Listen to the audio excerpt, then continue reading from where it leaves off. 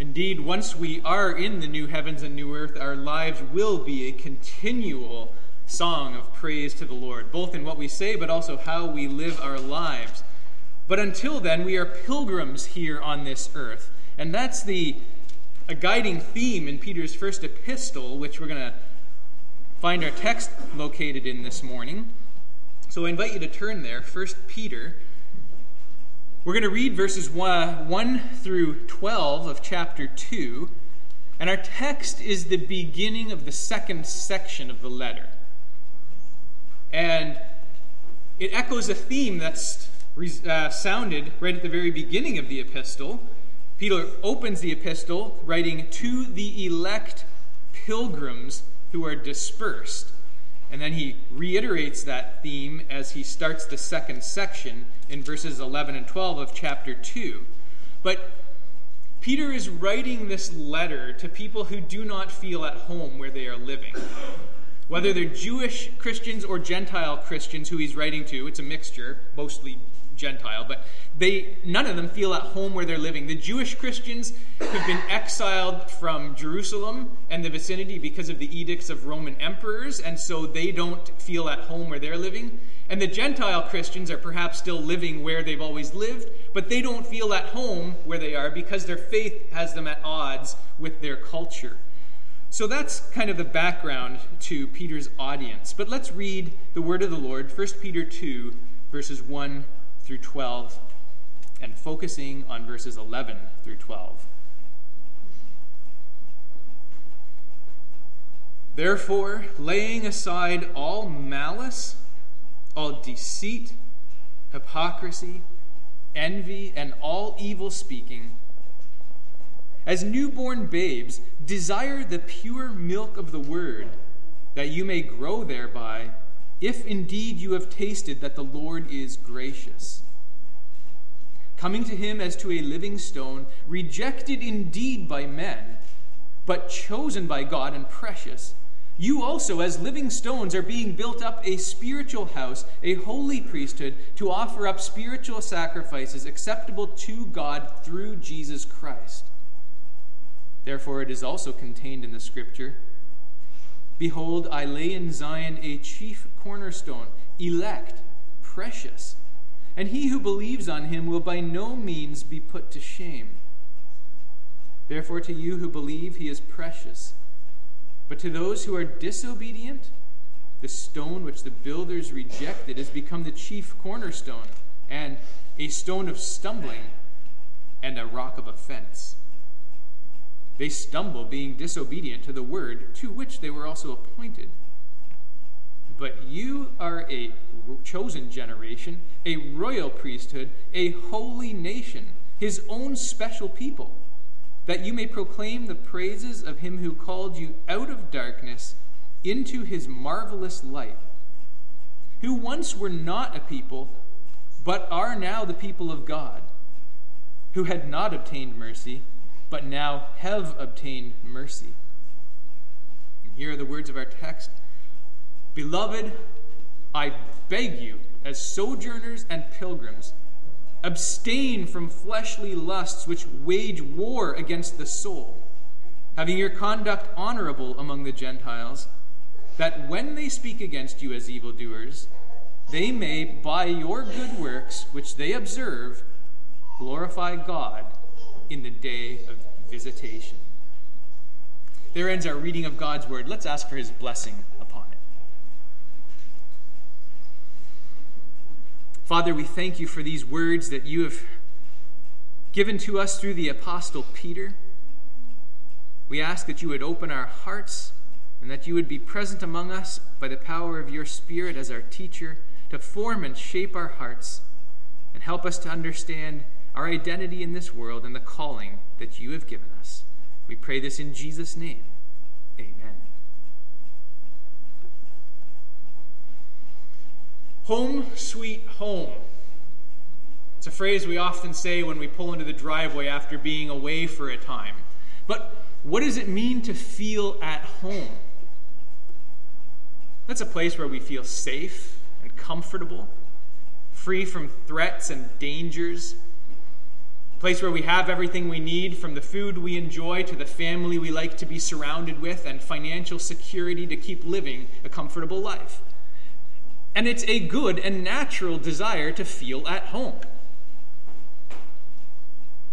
Well, throughout the vast majority of Canada's brief 155 or so years of existence as a country, Christians have been able to feel very much at home in our country.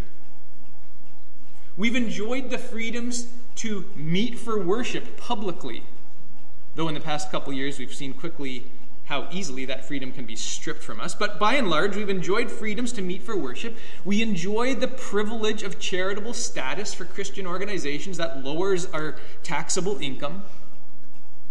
But you see, culture is rapidly changing its view of Christians and the church. Culture is quickly going from indifference or tolerance with whatever to an intentional hostility toward Christianity and a discarding of any vestige of biblical precepts. Christian institutions and organizations are also feeling the pressure of secular society closing in upon it. Leaders of Christian schools and their boards talk about how we wonder how long we can hold on to our Christian convictions on the one hand and our ability to grant OSSDs on the other hand. And Christian church leaders wonder, with bills like Conversion Therapy Bill or the Online Streaming Act and the push for anti-Islamophobia, how long will we be able to publicly declare biblical truth and publicly worship without government interference? How long will we be able to continue enjoying that blessing of charitable status? It's not being pessimistic to ask these questions because we trust in the sovereignty of God. It's being realistic to ask these questions. I recall last fall I was on a video call with a former Muslim lady who lives in our mother country, Great Britain. She was a former Muslim who became a Christian in 2011. She's now the founder of Defending Christ, Critiquing Islam Ministries, and she speaks regularly at Speaker's Corner in Hyde Park, London. And she was recently, at that time, attacked with a knife, and her life was saved only because her arm took the brunt of the blow from the blade, so it didn't get to her neck. And in the aftermath of that incident, the civil authorities banned her from publicly speaking about Jesus anymore in the country because she's inciting violence when she was the victim of violence. Does this not sound like Acts 4 and 5 all over again? The authorities even said to her, if you do so again, speak publicly about Christ, you will be arrested. That's our mother country. So let's not be surprised if we see these kind of things come our way. Now, these kind of things might sound discouraging to us as we think about how Christianity is indeed becoming marginalized and Christians are increasingly being discriminated against. But Peter wants us to take heart. And he's calling out to us and reminding us that though Christianity might be in exile here in Canada, it's going to be okay for the Church of Jesus Christ. In these two verses that serve as our text, Peter sets before us a perspective that ought to give us much encouragement. He is reminding us that we are but pilgrims who are just passing through this world, which itself is passing away. As Christians, this world, as it is now on this side of Jesus' return, is not our home. And we shouldn't feel overly comfortable and at ease here in the world. So let's consider Peter's plea for pilgrim living by looking, first of all, at our identity as pilgrims, secondly, at our war as pilgrims, and third, our witness as pilgrims. Peter opens the epistle by addressing those to whom he's writing as elect exiles, or elect pilgrims.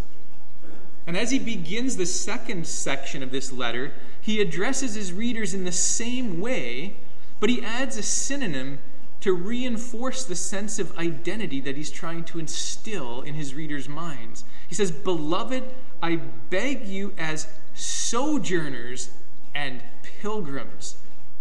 He's emphasizing our identity, how he wants us to think of ourselves.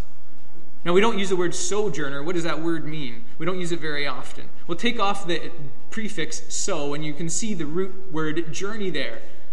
A sojourner is someone who's constantly journeying. He never settles down.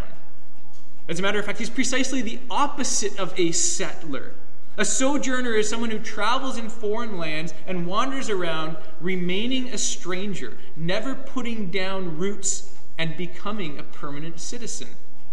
As a result, they don't feel like they belong. They feel like an outsider or an alien. And alien is actually one of the definitions for the Greek word that's translated sojourner. And interestingly enough, the word alien is still actually a proper word used for residency status in Western nations today. I remember that when we were in the States during seminary for 3 years, each year we had to, as Canadian citizens in the States, fill out a tax-related form. And at the top, in large print, it said, "For use by alien individuals only." I didn't like to read that every year. It's not an identity that we chose for ourselves. You guys are aliens here. It didn't make us feel very at home in America. But that's the way it was. That was a yearly reminder for us that America is not our home country. And of course, the t-shirt that Grandma gave to our girls said, "I am Canadian." That was a reminder of the true identity of our worldly citizenship. But Peter is reminding us in this epistle here that this world is not our home. Canada is not our home country. Our status here, our identity here, is that of pilgrim or stranger or alien. Now, what are the implications of such a status? What does this mean in terms of living out our lives? Well, if you are a pilgrim or a sojourner, first of all, you're in the minority. The majority of people don't share your views and your values on things. You might be in school or in the workplace and often feel like the odd one out because of the way you dress or the way you talk, what you'll laugh at, what you won't laugh at, what you'll look at, and what you won't look at. Maybe you've had it that you're making small talk to try and connect with a neighbor or a friend, and you exchange some laughs, and it doesn't take long before this friend or neighbor says something off color. And you can't laugh anymore because that would condone what's being done. And all of a sudden there's this awkward pause in the conversation. Why aren't you laughing? And you don't feel at home among those people. As pilgrims, we're in the minority. As pilgrims, we also are marginalized. We don't possess all the privileges of citizenship. Imagine for a moment that you're living in some foreign country where all the people around you enjoy the opportunity to buy land, they enjoy the right to cast a vote, or access to free health care, or children, you can think of how there's free access to go borrow books from the local library, but you can't because you're a Christian. That's what it means to be marginalized, and Christians throughout the world experience things like this. I meet regularly with a Pakistani Christian who immigrated a dozen years ago, and he was telling me of how last year his sister was trying to find a place to rent. And after checking the place out and agreeing to rent it, she was on her way home, and the landlord called back and said to her, "Ma'am, sorry, we don't rent to Christians." Somehow he realized she was a Christian in the time between her visit and the time she drove home. And she's denied the opportunity to rent a house there because she follows Jesus. And this young man also tells me, he said, if you want to be a believer in Pakistan who actually lives the faith out, your job choices are limited to that of cook, cleaner, or cabbie driver because, by and large, the government discriminates against Christians and inhibits their access to education. But it's not only in Pakistan where faith limits career options and access to education. Maybe you recall that Trinity Western University attempted to open a law school a few years back in BC.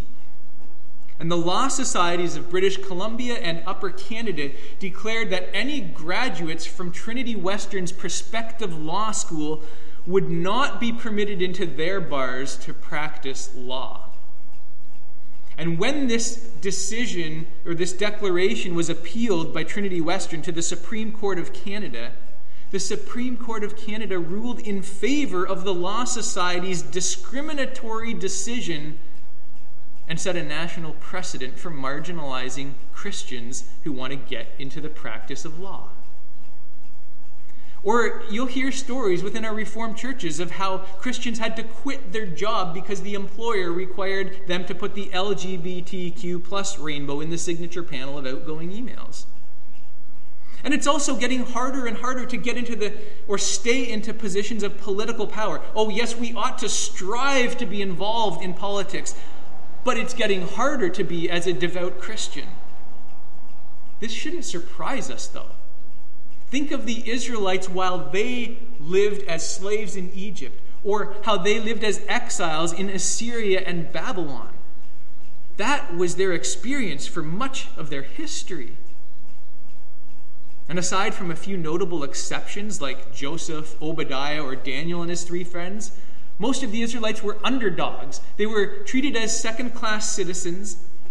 Sure, they were tolerated and treated in decent ways, but they were not allowed to generally occupy positions of power and influence. You see, we shouldn't be surprised when our Christian faith becomes a liability that reduces our chances of being in positions of great cultural influence. Jesus said, John 15, verse 19, "If you belonged to the world, it would love you.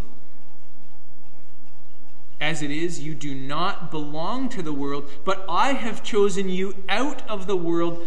That is why the world hates you." You see, our status in this world is that of alien or pilgrim, and it means we are in the minority often, we're marginalized, and often hated by the world. But you know what? This is an identity we need to get used to. We need to embrace this identity. And if you look throughout the Bible, flip through, it's normal for the people of God to experience this kind of discrimination and marginalization. What's not normal is the kind of blessings and comfort we've enjoyed here in Canada for the majority of her 150-some years of existence. Think, for example, of Abraham. He spoke of himself as an alien or stranger who wandered in the promised land. Or Jacob. Think of what he said to Pharaoh after he settled in Egypt. He reflected on his life and described it as a 130-year pilgrimage. Moses, he says he fled and became an exile or sojourner in the land of Midian. And Hebrews 11, which sums up the experience of the Old Testament people of God, we read, "They admitted they were strangers and aliens on earth, that they were looking for a homeland, what was yet to come, a better country, a heavenly one." You see, it's normal for the people of God to feel like pilgrims, oddballs, or aliens in the world. And where did this all start? When did the world start to not feel like home? Back where everything started, in the Garden of Eden. After Adam and Eve fell into sin, the Lord God banished them from the Garden of Eden, driving the man and the woman out and blocking entrance back in with the cherubim with a flaming sword. That was the beginning of our experience as exiles in the world. That's when the world first started to no longer feel like home. And additionally, as followers of Jesus, we don't feel at home because we've been chosen out of the world, which at the same time means in our years and days here, we are chosen to be exiles as long as we live out our lives here. And we have a Savior who knows exactly what that's like. His love led him to live as an exile here on earth. He didn't come to earth because he was looking for another grand experience and got bored. He came to earth and lived as an exile because of his love for us, and he wanted to save us who deserve that exile. Jesus entered into exile some 2,022 years ago on that first Christmas day. I know we celebrate Christmas with lights and candles and Christmas trees, and that's fine and good if you want to do that, but remember what we're celebrating is the entrance of Jesus into this world, which is day one of his exile. The moment that news of his birth reached King Herod's ears, what did King Herod try to do? Kill him. He was put on Herod's most wanted list. And so Joseph and Mary had to flee as exiles to Egypt. That's how Jesus' boyhood started. And when Jesus began his ministry when he was 30-some years old, launching from the town of Nazareth, Luke 4 tells us they drove him out of town and took him to the brow of a hill and tried to throw him down the cliff. You see, throughout his life, though he's the king of the universe, he lived as a minority, a Jew in a land run by Rome. He lacked positions of earthly power. He wasn't a member of the Roman Senate. He wasn't a member of the Jewish Sanhedrin. He didn't sit on the throne in Jerusalem. He lacked the privileges of ordinary citizens. He didn't even have a place to lay his head. Jesus never felt at home here in the world, lived as an exile from day one, and his life ended with what? A double exile. He was exiled outside Jerusalem, away from family and friends and loved ones, where he hung up between two criminals, suspended between heaven and earth. And he was exiled from the presence of his Father, as he cried out, my God, why have you forsaken me? Why have you abandoned me?" But brothers and sisters, that's the gospel right there. Jesus' exile experience on the cross. He experienced the exile of hell so that we who believe in him don't have to. We never have to worry about being exiled from the presence of God if we trust in Jesus, because he was exiled on the cross. But if all he experienced was exile on the cross, the good news wouldn't quite yet be good news, would it? He also rose, and his resurrection from the grave marked the beginning of his return trip back home. And his ascension marked the conclusion of his trip back home.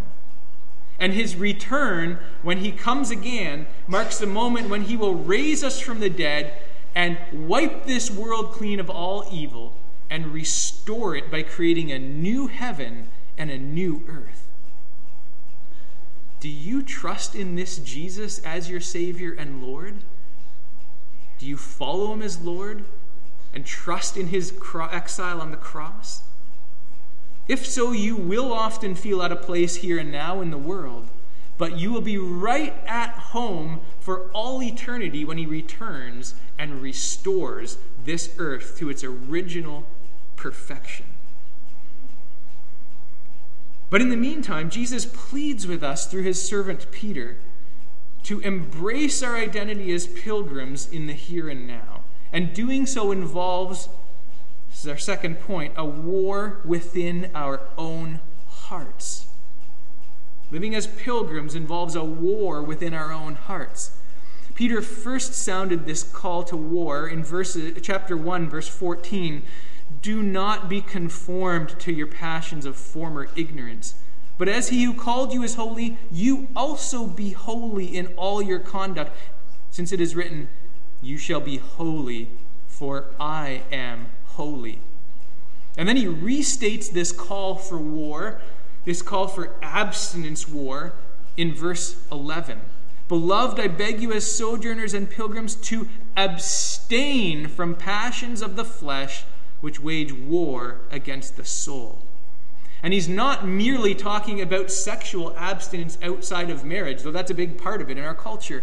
He's talking about an abstinence war against all the passions of the flesh. And he lists a bunch of them in chapter 2, verse 1.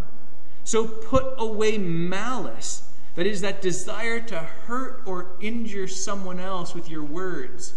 Children, you ever have that You just want to speak a nasty word just to show your hatred for someone else. Put it away. Abstain from it, Peter says. Put away deceit, hypocrisy, slander, and envy, which is related to covetousness. Think about for a moment that sin of envy. If you don't kill it, it will grow bigger and bigger and bigger, and grow into spiteful feelings against those who have what you want.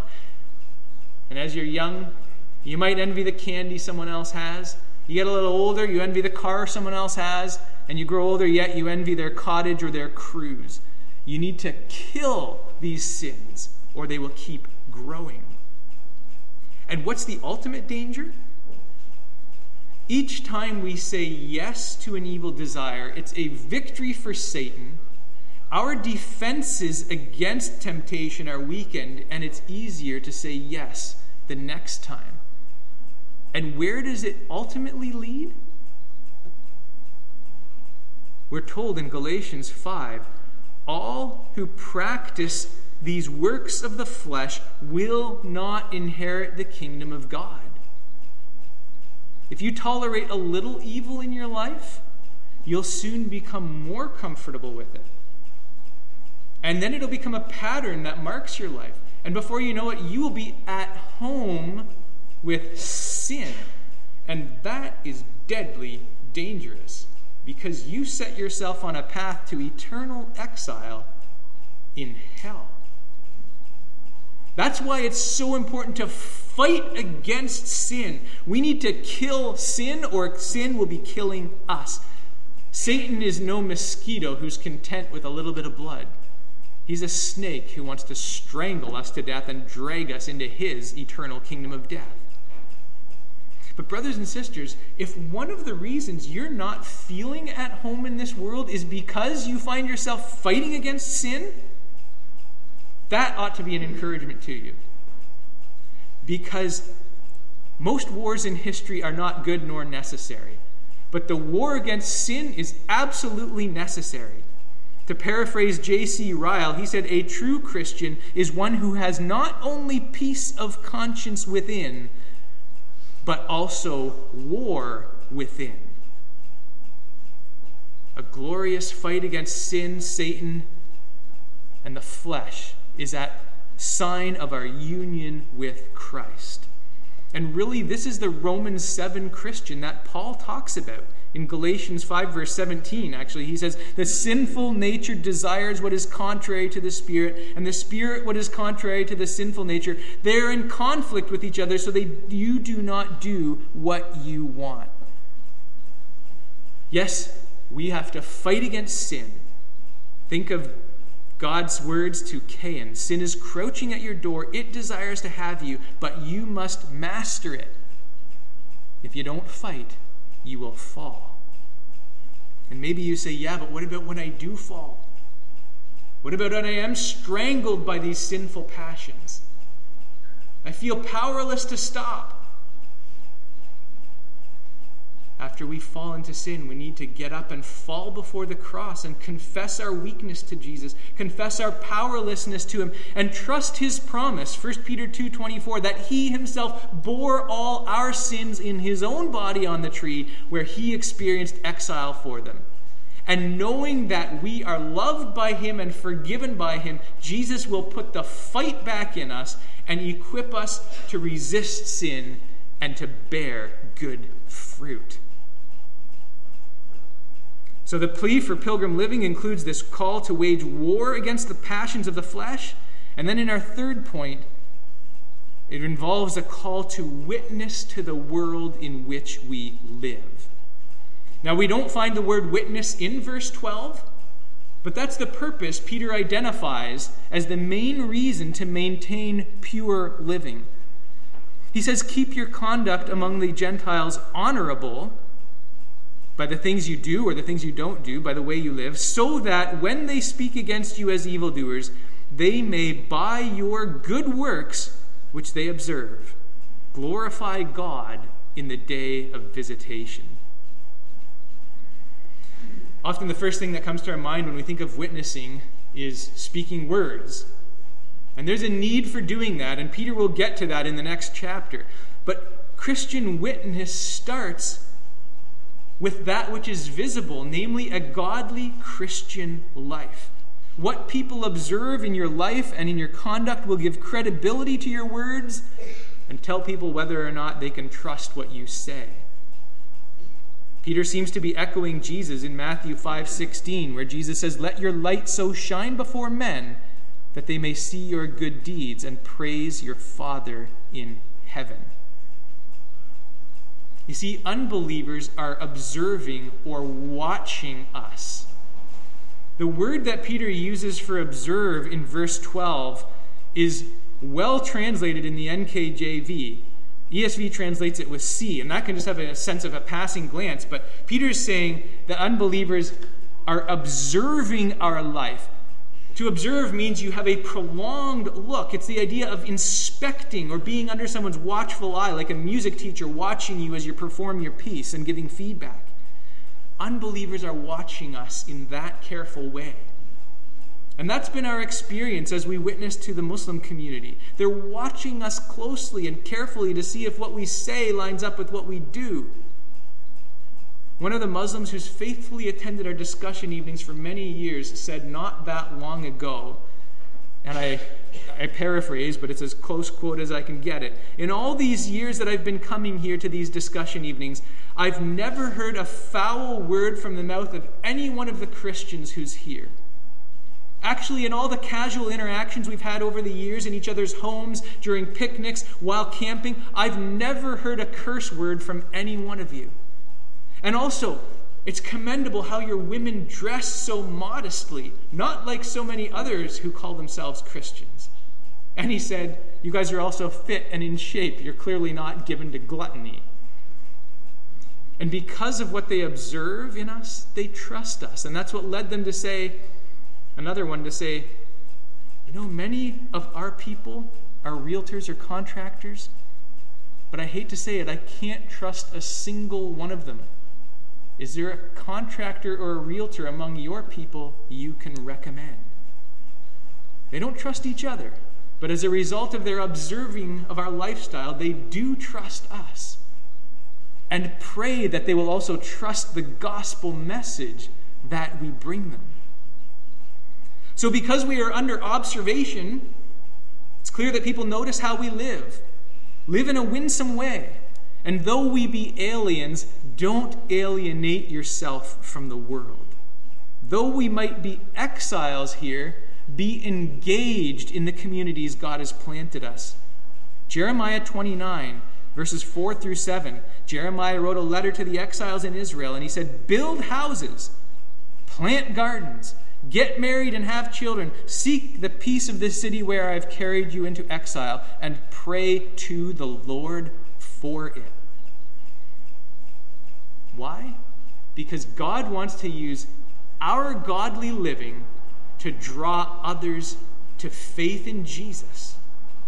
And why does he want to do that? So that their lives will bring glory to God, both now and in eternity. No, not everyone will believe, but some will. And your Christian living is the starting point of Christian witness. Don't underestimate the way God can use your godly life. And then as we conclude our consideration of verse 12, we need to note the context of our witness that Peter mentions. Look at verse 12. He says, "When they speak against you as evildoers." He doesn't say if, but when. This says something about the context of our Christian witness. We can and should expect to be spoken against and falsely accused.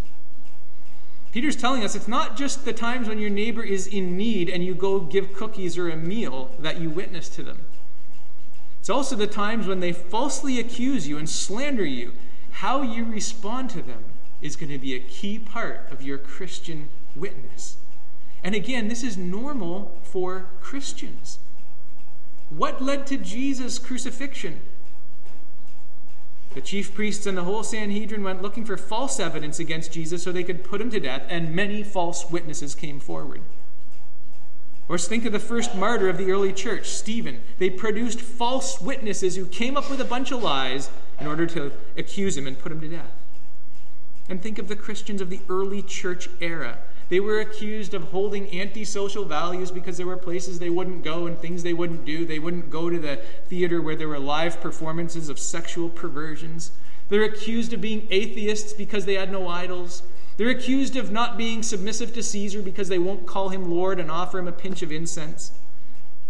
Accused of cannibals because they misunderstood what it meant to drink the blood of Christ. And proof of how pervasive these false accusations were is found in the fact that all 12 apostles were martyrs, and there was widespread persecution of Christians from then until now. Jesus says in Luke 21, "They will lay their hands on you and persecute you, delivering you up to the synagogues and prisons. You will be brought before kings and rulers for my name's sake." Verse 13, "This will be your opportunity to bear witness." Now, it doesn't mean we need to be a doormat and plead guilty when we're not guilty. But we need to let our conduct, our words, and our actions be marked by gentleness and respect, even when we are falsely accused. And that verse, 1 Peter 3:15, is couched in a context of suffering. When they ask you for an answer to the hope that is in you, give them an answer with all gentleness and respect. John Piper says that the heart of true biblical missions is suffering, not merely as a result of proclamation, but also as the means of proclamation. And so, brothers and sisters, this is what it means to be a pilgrim in this world. This world is not our home. We're a minority, we're marginalized, and we're at war with sin, Satan, and the fleshly passions of our own heart. And the way we live is where our witness begins. So where are you at this morning? Do you feel fully at home in this world? Are you trying to fit in all the time?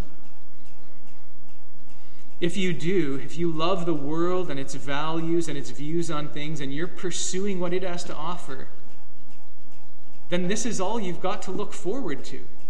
You'll enjoy some fleeting pleasures, or many fleeting pleasures if you have the money to fund it, but you'll die, and though you be settled and comfortable now, you'll be unsettled and in the exile of hell for all eternity. You need to reevaluate your life and your goals and what you believe and what and who you're living for, and come to Jesus. But if you find that you don't always fit in, that you often feel homeless, like an oddball, because you're a follower of Jesus and because you're fighting sin, then remember, we're not supposed to settle down here. We're not supposed to expect the church to be large, influential, and respected, as one pastor said. Christians are increasingly going to be seen as different, and not in a good way. We are increasingly going to have to choose between obedience and comfort. The next decades in the West will not bring apathy to the gospel, but antagonism. And that's okay. After all, that's been the reality for most of God's people throughout history. But lest that sound so negative, brothers and sisters, be encouraged. Though we don't always feel at home here and now on this earth, we have so much to look forward to. Matthew 5, verse 5, Jesus said, "Blessed are the meek." That is, blessed are the lowly, the oppressed, the minority, the marginalized. They will inherit the earth. Though you not feel at home here and now, this earth will be your home forever. You'll be a permanent settler on planet Earth when Jesus returns to renew it and restore it to its original state. And there we'll be forever at home with our God and with each other, sinless existence for all eternity. Let's pray.